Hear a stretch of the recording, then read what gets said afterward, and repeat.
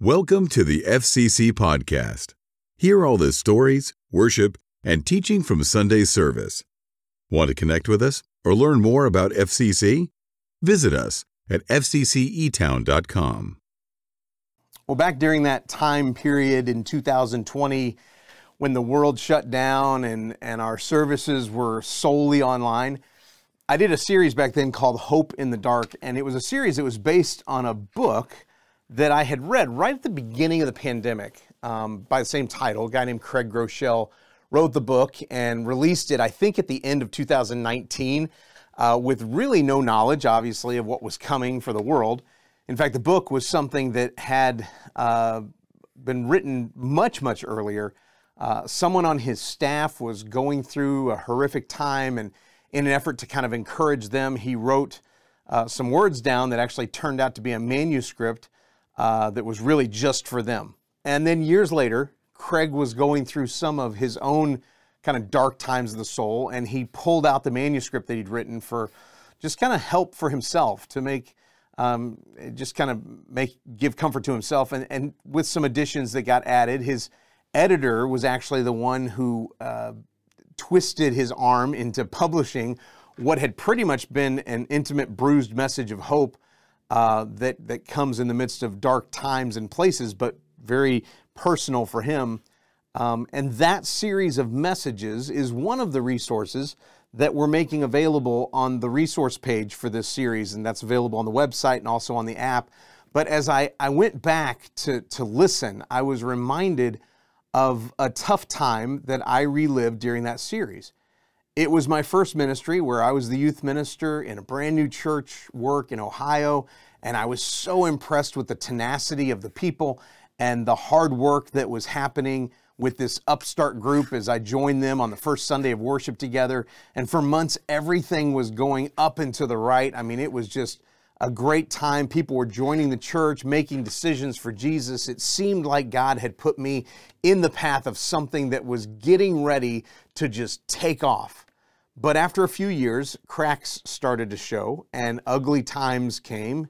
And in a whirlwind of about 2 weeks that I never saw coming, that I can't fully explain still to this day, I got fired. And looking back, I can more clearly see the things that were going on in the background that were not necessarily from God and really didn't have a whole lot to do with me that was causing all of that.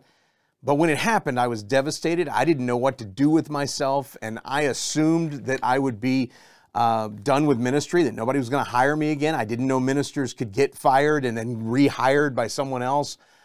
I felt like damaged goods, and I felt disappointed in people, and I felt disappointed in myself, and I started some pretty negative self-talk in my mind that spiraled into some more negative self-talk that ruminated in my life. And I was so certain that no one would want me in church again, that I started putting applications in at every retail store in the mall that was down the road, and they didn't want me either. No one called me back. It was 6 weeks of some pretty ugly self-esteem and spiraling and pity parties.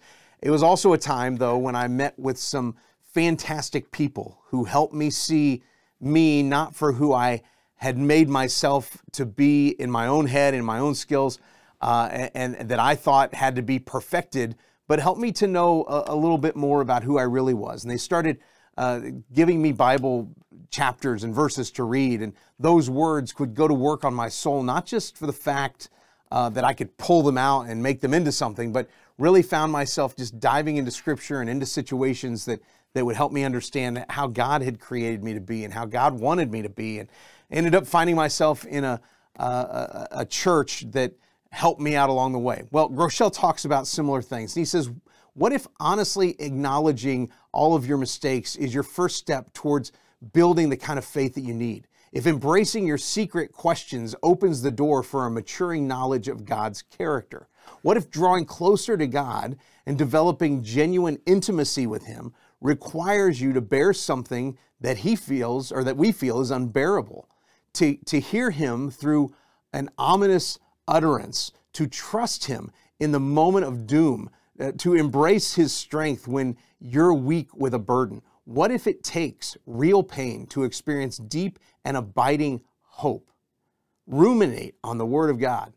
Maybe some of the Psalms that we talked about Sunday and that we see as we open up Scripture, it doesn't just lead us out of the dark. What if ruminating on those words, somewhat on the words of what people are saying or what our minds are telling us about us, but also ruminating on the words of who Jesus truly is and who God truly is and what his true character is? What if we are honest about who we are and the weaknesses that we have, but then we are also seeking to be honest about who God is and allowing him to heal us?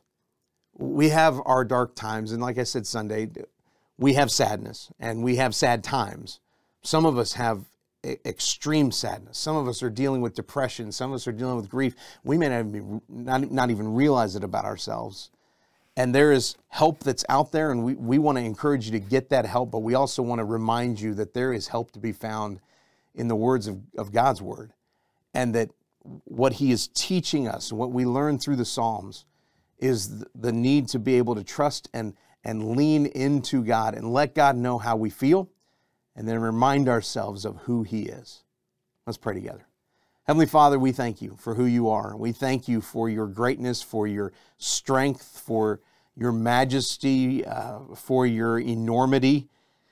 And we also thank you that you are small enough to hear us, to care about us, and to speak to us through these little words that we find inside our Bible. God, we thank you that you care about us that much. And as we may have those tapes that are playing in our head and the spiraling narratives that are just lies that we keep telling ourselves, would you give us the confidence to search truth that comes from your word and be reminded that no matter who we are and no matter what has happened to us, your character never changes and you want to come alongside us. May that give us the courage and the strength and the brightness that we need. It's in Jesus' name we pray. Amen. Just a reminder that during this series, we've got a resource page that shows up on the website. It's also on the app, and we want to encourage you to go there. One of the things that's a part of that I did not mention on Sunday is a gratitude journal. It's a very simple activity for you to be involved in that can absolutely change how a day looks for you. So I encourage you, just take a moment to go to that gratitude journal that shows up on our app, on our website as part of the resources for this series. Try that practice out and see if that doesn't begin to turn your day. I hope you have a great one, and we will see you again on Thursday.